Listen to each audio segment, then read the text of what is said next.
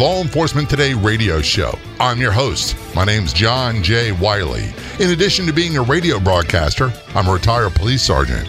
For the latest news articles and much more, check out our website, letradioshow.com. In the Law Enforcement Today show, we'll be joined by special guests. We'll be talking about their experiences and issues affecting law enforcement officers, first responders, their families, their community, and victims of horrendous crimes. Be sure to like us on Facebook. Our page is Law Enforcement Today Radio Show.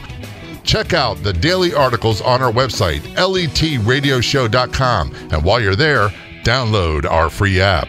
The Law Enforcement Today show is brought to you in part by Transformations Treatment Center.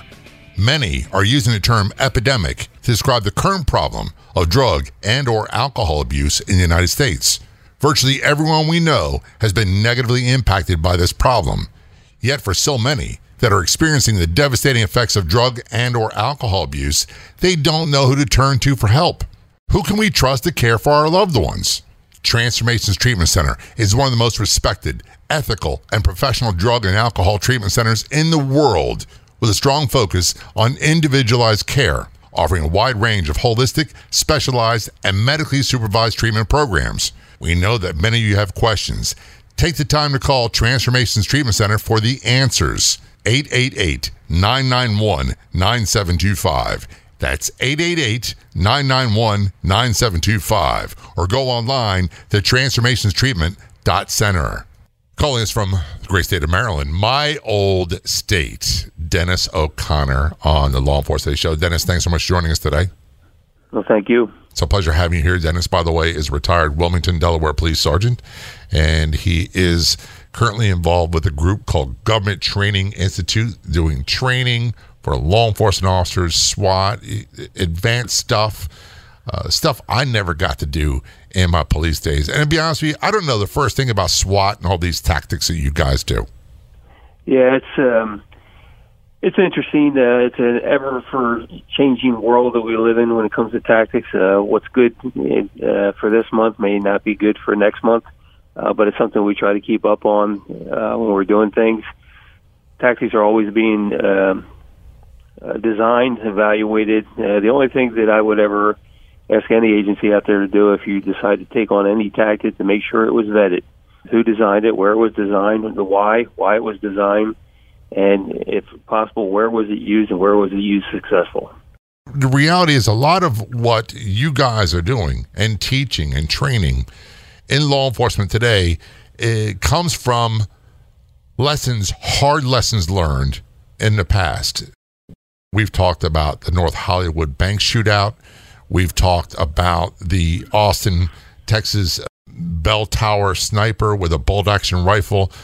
And there are countless incidents throughout American history that have caused us to change and evolve our tactics. And a big one is the shooting at Parkland, Florida at the high school.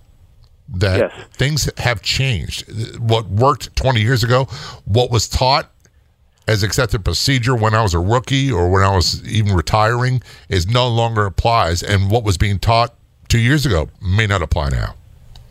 That's correct. One of the biggest things that when it comes to any kind of tactics that we use in law enforcement, I'm kind of dating myself, going back. I was in the military back in the early 1980s. I came into law enforcement in the 80s. Law enforcement was we were the tip of the spear when it came to tactics. We were constantly looking at things. We were constantly evaluating things. We were constantly trying new things. It wasn't until 9/11 happened and the military went into overseas into the combat arena, because some of the tactics that they used back then were the same tactics that we used. That they started looking at the tactics that they were taught and found out they weren't working. And so they went back to the drawing board. They started coming up with newer tactics to use in a combat environment overseas. And like everything comes full circle, a lot of guys started getting out of the military. They started coming into law enforcement. They starting up their own law enforcement training businesses, and they started using new tactics, or they started teaching new tactics to law enforcement and things like that. it's just it's real interesting how it became full circle for us. It has changed quite a bit. And when you say military, I always say this, and people love to laugh because it makes me sound really old, and I guess I am now. But I started in 1980. And the guys, when I say guys, the men who trained me, I worked with a lot of great guys, men and women.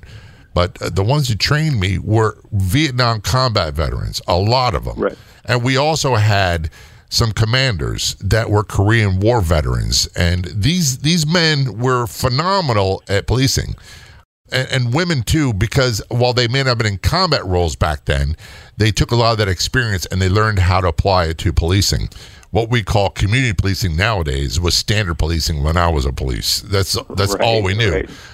And these men were really, really good at teaching you the basics. And the first thing they taught us always, it didn't matter what sidearm we were issued, which, by the way, I'm an old revolver cop.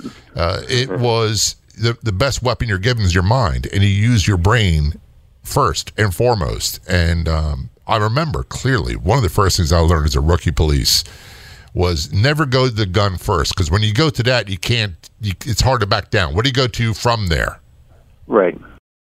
Those listening who are civilians and say, well, our police nowadays are over-militarized. They have too much military-style equipment. There's a reason for that. What would be your response to that? Well, I don't think we're like I said before in the earlier shows on, we're quasi-military. We do have law enforcement has a military background, and if you think about it, you put this in perspective. Law enforcement is boots on the ground every day, 365 days a year, every year. I mean, they're out there day in and day out and handling things. So we're not over militarized. The equipment that we're issued, we need. All right, we deal with a bunch of bad people. The firearm itself is just you're right. It comes down to like I said, I dated myself also. I was on to 38 when I first came into law enforcement. It wasn't until 10 years later that, we got our first 9mm handgun. The important part about anything in policing or anything that we deal with anybody is your thought process. You got to be able to think, and the thought process comes in from a lot of different directions. How do we select people that can think properly and act properly? One of my biggest things that I always talk about, and this is kind of getting off subject a little bit, is about physical fitness. In this job, if you're not physically fit, both cardiovascular-wise and strength-wise, you'll never be able to perform in this job. You won't be able to have that thought process. You won't be able to have a clearer mind. You won't be able to do the things you need to do. Of course, we always want to, try to talk ourselves out of the situation, but unfortunately, in this day and age, that doesn't always work. But when we do have to go to the firearm, we have to be able to use that weapon efficiently. And the main reason for having the weapon is for self-protection. Here's one thing as a bone contention for me. For years, LAPD, television, we always saw on the side of the cars, protect and serve. That was their logo, their slogan. Now there's a mindset across America that that's what all of us are supposed to be doing. What we were always taught was I was to protect myself first, then my side partners, then the civilian. And it wasn't, we weren't issued a sidearm to go kill people. We weren't issued a sidearm to shoot people. We're issued it as a last resort to protect our own lives. And that was first and foremost. Well, and I'm going to kind of agree with it. Things have kind of changed a little bit. We're not out there looking to shoot anybody. Unfortunately, no. We have to put ourselves in a position to, protect, and the priorities of life for law enforcement is, innocence are first. We have to be able to put ourselves, we're issued body armor. We've got to put ourselves in the front of the fight, put ourselves in a position where, deadly force is a necessary means in some instances to protect other people. We're all over social media. Be sure to like and follow our Facebook page, Law Enforcement Today Radio Show. We're on Twitter. Follow us at LET Radio Show Podcast. We're talking with Dennis O'Connor, and we're talking about the advances, the changes in technology and tactics. This is the Law Enforcement Today Show. Don't go anywhere. We'll be right back.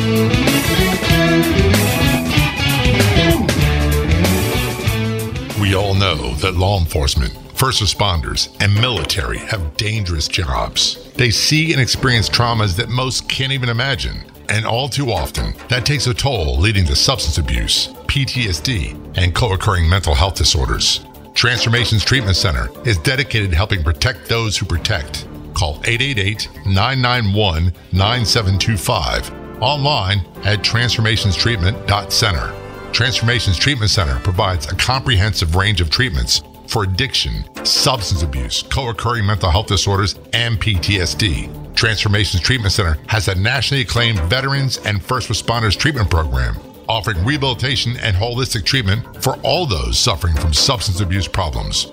Law enforcement, firefighters, veterans, and all first responders receive the dedicated and highly specialized treatment they need at Transformations. Their program features first responders and veterans therapists, helping first responders and veterans. Transformations Treatment Center. Call 888-991-9725. That's 888-991-9725. Online at transformationstreatment.center.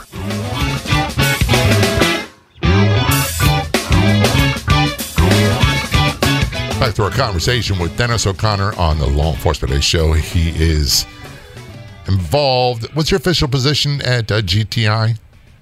Well, I used to be the director of training for the company. I took a step back about 6 months ago, and I more like a law enforcement liaison type of person, but I also still teach. Get more details on our website, gtitraining.org. That's gtitraining.org. Before we went to break, Dennis, we were talking about changes. I remember, and I think a lot of this is going to wind up being a walk down memory lane, and I apologize in advance because that was not my intention. There were aspects of policing that we were taught early on. The standard operating procedure was, let's say you had a barricade, an armed barricade situation, and possible hostages, that we'd secure this perimeter as much as possible, then call for our SWAT or QRT team, if at all possible. That has changed. That changed, if I'm correct, in a profound way with the high school shooting in Parkland, Florida, where some of the old school law enforcement people waited for other people to come, and lots of lives were lost. Am I correct that this is a change in our thinking? You're absolutely right. One of the biggest things, and I've been in the training arena in law enforcement since 2006 after I retired from the police department. One of the biggest things that I've noticed in law enforcement now is, I don't want to say we're expendable. That's not the word I'm going to use, because that's a word that we use a lot in the military. We're not expendable as police officers, but the mindset has changed to the point where, we have to go into the fight now. You have to respond accordingly to save lives. When I first became a policeman, active shooters, and I know we have a history of them, but it wasn't something that we talked about. It's not something that I ever remember happened until later on in my career. But the mindset is now you're equipped. You have body armor, you have your weapons, you have your equipment that you use. Your job now is to go into the fight, to get in there to save lives. The active shooter, Columbine was a perfect example, and we talked about that before. Police officers did nothing wrong. They did exactly what their protocol asked them to do, is wait for a tactical team response. That was a big failure at that point, because any response would have been better than no response. Absolutely. And that's the day and age we live in now. The problem is our selection process. Not everybody that wants to become a police officer should become a police officer. It's nothing wrong with that. It's just not in their DNA for this job. Our selection process needs to be a little bit more well-rounded, and a little bit more thought put into it, a little bit more looking into each other, people's backgrounds, and even in the selection process, trying to determine who has the quality of thought process, who has the quality of the vigilance to go into a situation that's extremely dangerous. I don't know how to really put it, but we need a better selection process than what we have when we're selecting police officers these days. And I think in a lot of ways, if we did that, we would probably have less police officers going out there and making the ultimate mistakes of letting their anger get a hold of them, letting their making the verbalization that goes on now between police officers and people, understanding people better. I don't know. I just think there should be a better selection process when it comes to law enforcement. And yet I hear from so many agencies, the vast majority of them across the United States, that they have a massive recruiting problem. And I can only go to my old agency, the one I retired from in Baltimore. Let's say you graduate 50 people from a class and they'll lose 70 to retirement or to other agencies. They cannot keep track and they cannot keep pace, and they are, what I've seen reports, about 500 short. They say 300, but 300 would be 10% of their agency, which is still a huge number.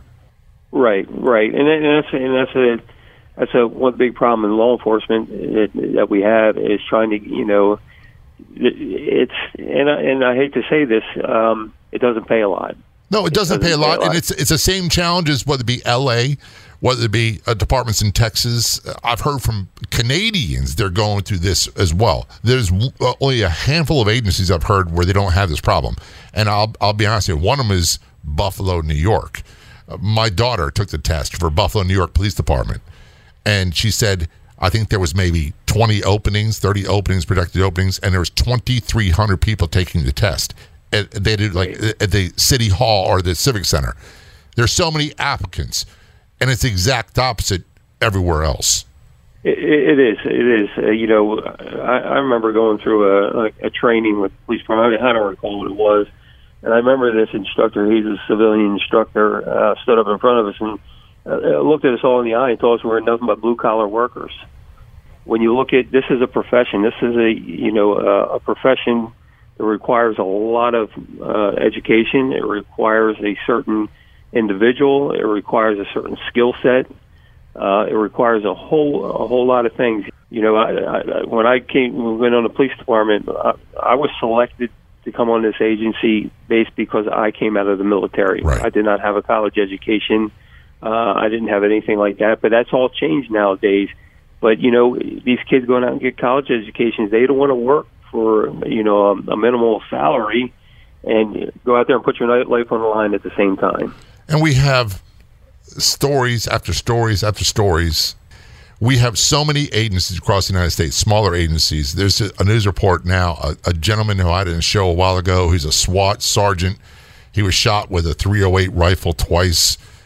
He's permanently disabled, and this agency really offers no benefits, and he's not being retired. He's not given a light duty position. He's being terminated because he can no longer physically able to do the job, and he's got 15 years on the job. And so if you have someone that comes out of college, or let's say they've got both ends, they've got military experience, they got a college degree, and they're looking at departments and say, you treat me like expendable, I'm going to make you optional. I'm not coming there. And that's true. I mean, we look at our military veterans. A lot of guys are coming back. They have disabilities, both physical and mental disabilities. I know it's tough for them to get through the system sometimes, but I think in a lot of aspects, they're fighting for their disabilities. They're fighting to get the things that they need. But some of my good friends right now, I know like they're 100% disabled from the military for various reasons. In law enforcement, it doesn't work that way.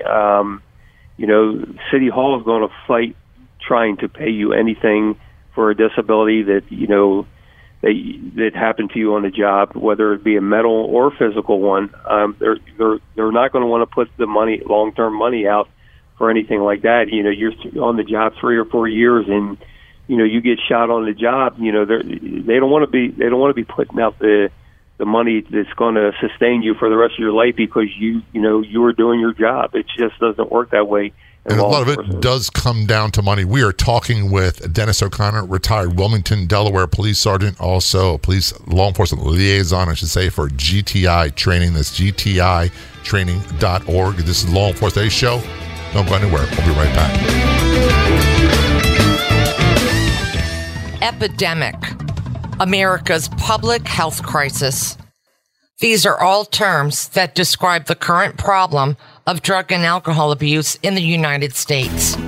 Countless lives are lost, and heartbroken families are too many to count. Transformations Treatment Center is dedicated to saving lives. Call 888-991-9725 and online at transformationstreatment.center. Transformations Treatment Center provides a comprehensive range of treatments for addiction, substance abuse, co-occurring mental health disorders, and PTSD. Transformations Treatment Center has many acclaimed treatment programs offering rehabilitation and holistic treatment for all those suffering from substance abuse problems. Transformations Treatment Center. Call 888-991-9725. That's 888-991-9725. And online at transformationstreatment.center.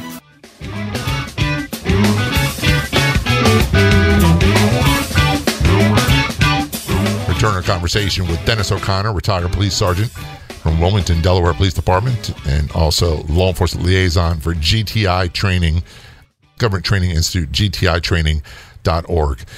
Dennis, one of the things that I don't like watching American television about police work anymore. And part of the reason why is, number one, they portray the characters in the same stereotypical way. They really don't do a good job of portraying police the way they really are. There were a diverse group of people, but things like tactics. And here's two stories I'll give you. One is they're in love with this idea of when an officer's armed with a semi-automatic weapon, handgun, they always have to cock it and pull the slide back and cock it first. And I'm screaming at the television going, who's running around here with an unarmed, with an unloaded weapon? And it's for effect. People don't realize that's not reality. And the other one, and I'm sure this has happened to you, I remember it happened to me, like these garden terrace type apartments going up to do a raid, and there's like four of us in uniform. And you've got your sidearm out, and you look behind you, and there's some kid out of the academy, fairly new, and he's got their handgun out, and it's pointed right at your back, and you're screaming, get that thing down. Right. And you would think that'd be basic. It is basic. But it reflects on the economics that's involved with training our officers. We hear all the time, friendly fire, which I take great exception to. An officer being shot by another officer. And we think, rightfully so, as civilians, well, they did something wrong, they're negligent, fire that officer. But what we don't realize oftentimes is they're not given their proper training. And they're not getting their proper training because of financial reasons. Well, one of the big things, as one of my pet peeves is, like I said, I've been training since 2006, and I've been around the country, and I've seen officers, and, I've been on the range, I can't tell you how many times, but countless, it's a reflection of their training that they received through their department, and it's poor. It's inadequate. The CEOs of police departments, your chief, your sheriffs, I'm sorry, if the biggest liability that any agency has when it comes to anything is your firearms. These officers are out there with, they're given a gun. You take it home with you. You're told to bring it to work with you. You're told to load it. You're told that if you need to use it, use it. You go through, I don't know, maybe 40 hours plus training on this gun, and we're worried about liability, and agencies are worried about liability. That is your biggest liability. And if you don't prepare for it, it's going to cost you in the long run. I've trained officers, and I ask them, hey, how many times you go on the range? So I go on once a month, or I go on once a quarter, or I go on, I've heard, up once every 2 years, and I'm given 50 rounds to qualify. That's an impossibility. That's an impossibility to master that weapon and be proficient with it without a little bit of time. Agencies, if they want to control their liability, they've got to invest time, they've got to invest money, and they've definitely got to come up with a realistic range drills to prepare these officers in deadly force encounters, and it's not being done. It's not being done anywhere. Well, I just go back to my own experience, and I'm sure things have changed a bit. But in Maryland, we had minimum requirements. You had to qualify by state law for the certification, and we were qualified. We had multiple times at the range, multiple classroom instructions in the firearm, and then you qualified. And then once a year after that is the only time we had at the range. And our qualifying was standing stationary, firing at a stationary paper target. That's what we did. Right. Different positions, different distances, different times. That was it. There was really no tactical solution. In every shooting situation I'd been involved in, and there's 4 over 10 years, and the first 2, I never fired a shot back, and people don't understand this, but every time a gun is fired at a police officer, they don't always fire back. But the other 2, they were nothing remotely close like being at the range. We're moving, I'm moving, they're moving, covers a scenario. There's all sorts of things that go into this, and yet I got 0 training in that aspect. Well, to be honest with you, I think it was I had 10 years on the job. There was a bank robbery that occurred, and there were 4 bank robbers that went into the bank and robbed it. When they fled the bank, 2 of our patrol officers picked up. They were in a van, did an excellent job of, I'm telling you, amazing job of following this vehicle. But eventually, a shootout became car to car. Of course, when something like that happens, everybody responds in, and my partner and I responded in. And I remember eventually the car came off a side street, and I came in behind it, and shots were being fired, and came to an intersection. And the van we were pursuing jumped into an opposite lane and was going to make a left. I can't say. I'm assuming he was going to make a left turn. But which they did, which was a blind corner, which I thought this is where it's going to end because they can't see oncoming traffic. But they made the turn. To be honest with you, I was so focused on them, I didn't see the car in front of me that stopped at the red light, and I slammed the rear of a person's car, pushed him out in an intersection, and continued the pursuit. We got up about 3 or 4 more blocks, and this vehicle ended up hitting another vehicle in an intersection and driving it up onto this kind of like a sidewalk, but there was a 6-foot wall. And I just remember exiting the vehicle. I remember shots being fired. I remember 4 suspects were going over the 6-foot wall into an upper parking lot. I think it was the 4th suspect that I ended up shooting along with other officers, and the other 3 got in the parking lot. Well, to be honest with you, John, I didn't hear anything after that. It was totally, I didn't hear anything, and I was taking this guy into custody by myself, and I was wondering myself, where was everybody else at? But what I didn't know, in the upper parking lot, there was a massive gun battle above me. I never heard one shot being fired. Isn't that crazy? One shot. And a normal person, a civilian, going, that's impossible. Someone's lying. No, I had the whole auditory exclusion, too, where I just didn't hear stuff. You're so focused on that event. But getting back to this, I was a patrol sergeant in the last 2 shootings, and we weren't trained to do that. The only people who got training like that sort of stuff were our SWAT team.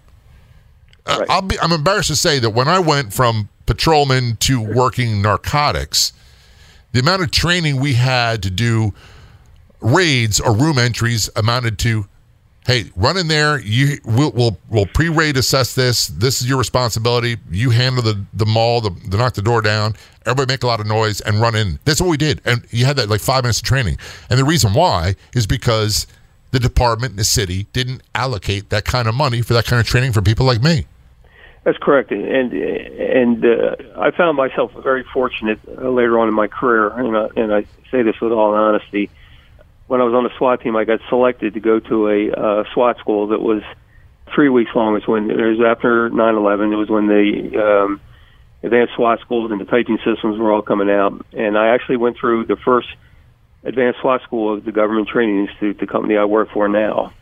And some of the instructors that I was exposed to were law enforcement instructors with a lot of experience, but I was also exposed to several military special operation guys that were instructors also. And John, they were amazing what they taught me. They truly were. We spent a lot of time on the range. We spent a lot of time behind the gun. We spent a lot of time doing tactics. We spent a lot of time doing everything. And what I learned from these guys from the military, and again, these are guys that came out of, after 9/11, was about discipline, spending time on my gun, spending time on the range. So when I went to, we shot once every quarter. So what I did, I used to go down once a week or once every other week, shoot on the range myself, and I'd shoot distances 5, 10 yards, 15 yards. But I started working on my proficiency, and just like anything else has it, in 2006, I came in another deadly force scenario. A guy had a butcher knife and stabbed his girlfriend multiple times. But it was different for me this time. I knew where I was at. I knew what was going on.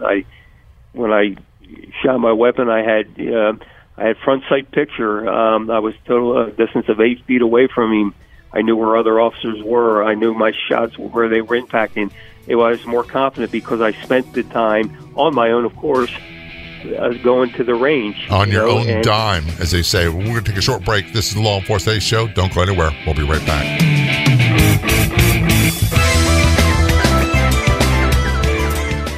The place to be online is our Facebook page. Do a search on Facebook for Law Enforcement Today Radio Show. You'll get access to unique news articles, editorials, and so much more. That's Law Enforcement Today Radio Show on Facebook.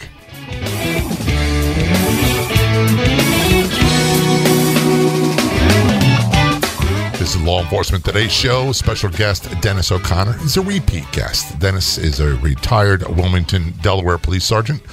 Also a law enforcement liaison for Government Training Institute, gtitraining.org. That's gtitraining.org.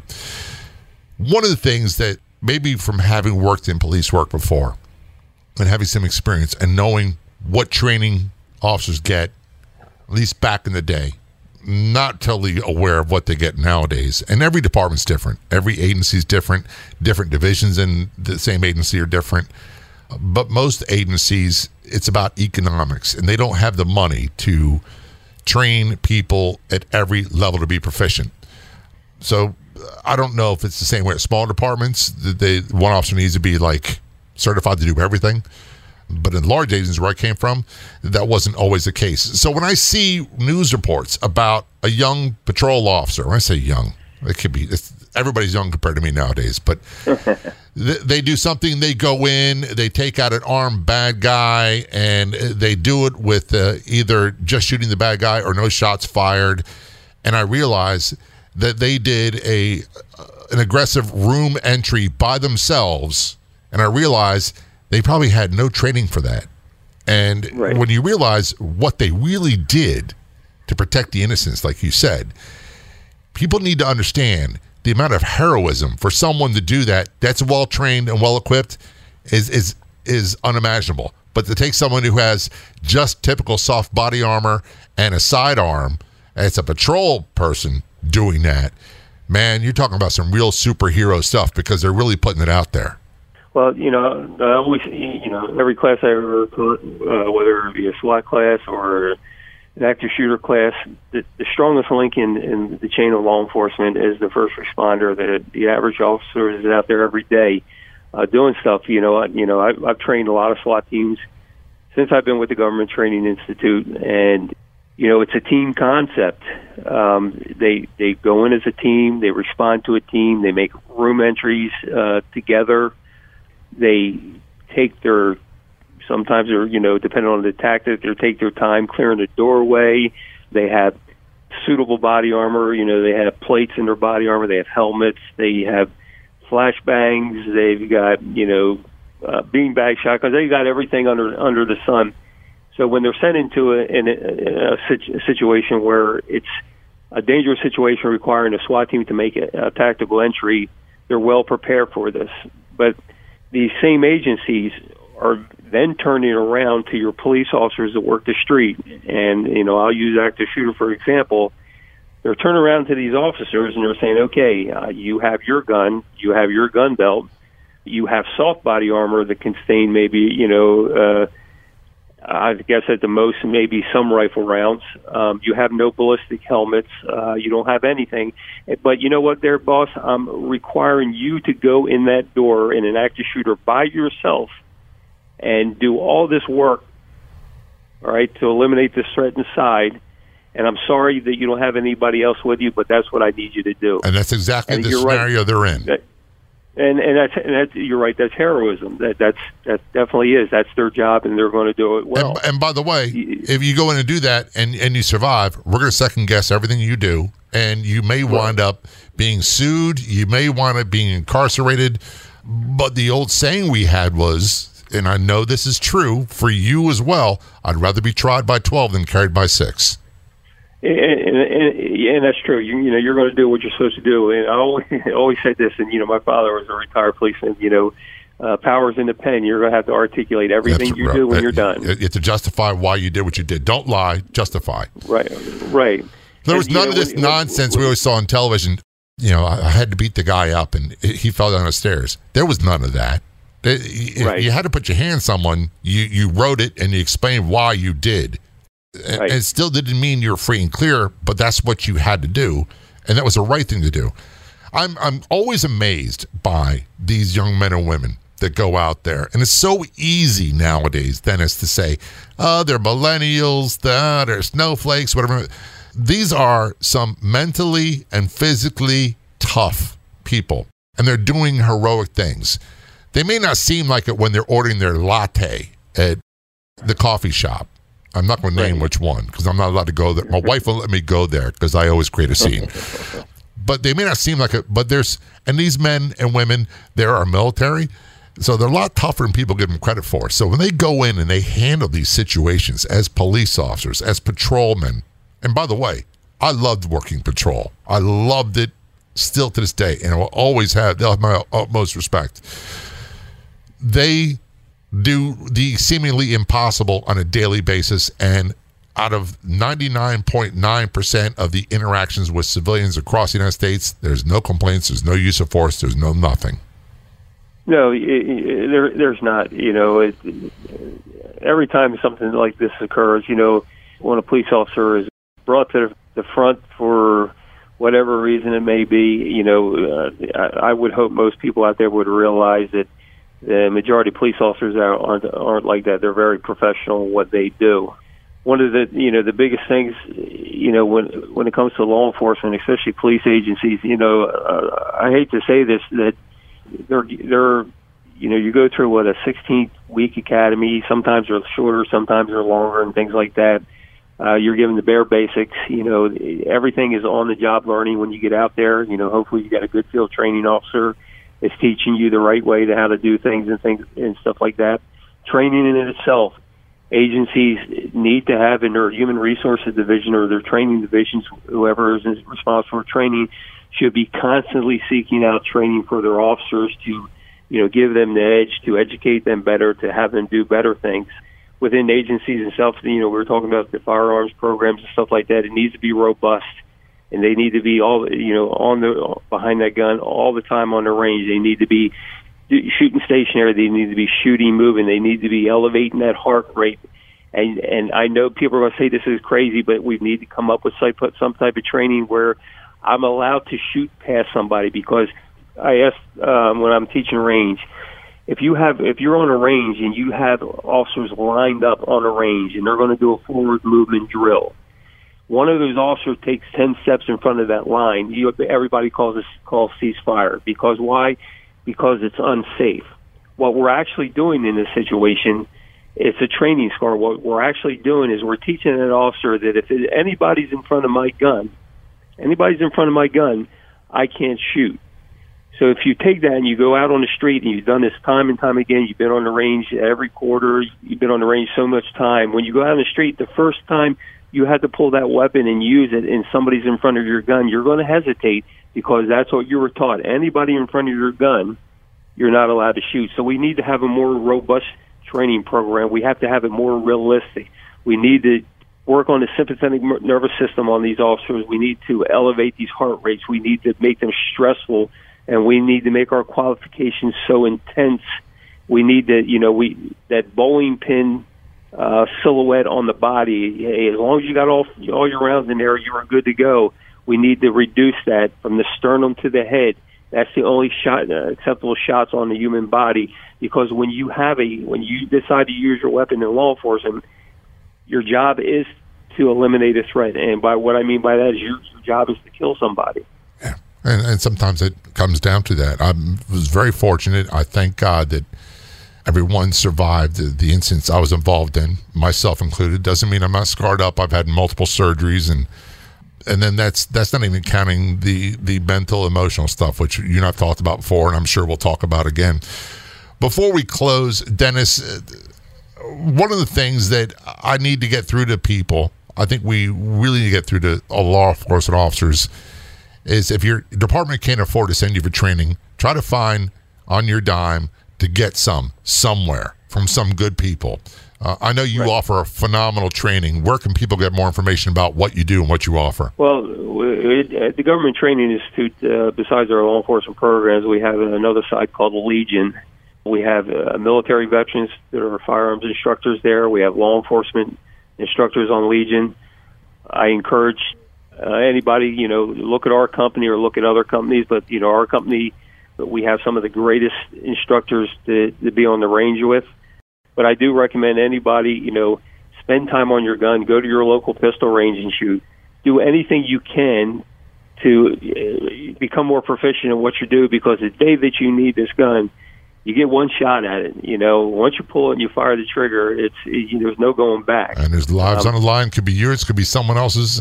Thanks, Dennis. Very much appreciated, and hope to talk to you again soon. All right. Thank you, sir. For great news articles, past episodes of the Law Enforcement Today Show podcast, download our free app, and much more, go to our website, letradioshow.com. That's letradioshow.com. On behalf of everyone associated with the Law Enforcement Today radio show and website, this is John J. Wiley. Until next time, see ya.